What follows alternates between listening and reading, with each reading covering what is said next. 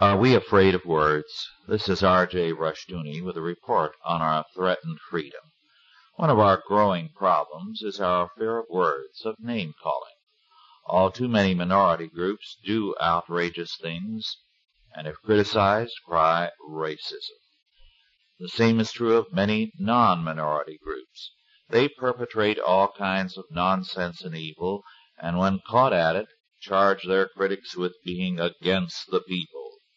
For example, in 1971, 60 radicals demanded certain things of the federal government in the name of Indian rights.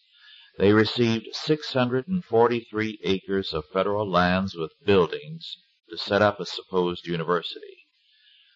The school established, DQU, has never met any of the necessary elementary educational requirements.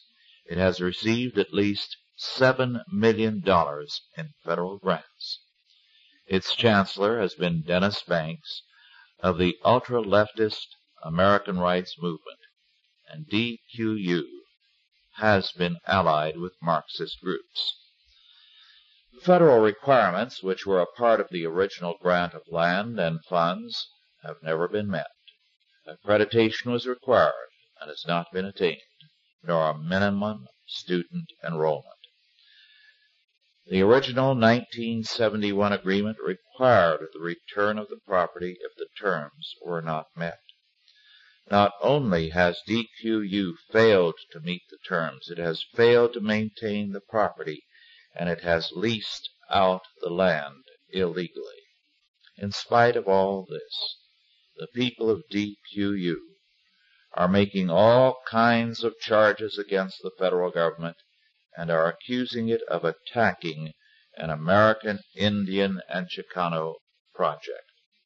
To make matters worse, DQU is suing the federal government with the aid of the Native American Rights Fund, a national support center of the federally funded Legal Services Corporation. As Research Director Michelle M. Rossi noted in Eye on Bureaucracy, and I quote, "The U.S. government is essentially financing a lawsuit against itself in that NARF, the Native American Rights Fund, received approximately $205,000 in 1982, unquote. In other words, we finance this nonsense, and now we are financing both the attempt to dissolve it and to preserve it. Everyone gets consideration except the taxpayer.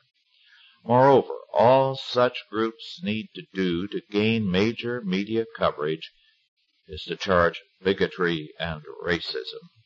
It is time to stop fearing names and words before freedom is destroyed by our timidity and negligence.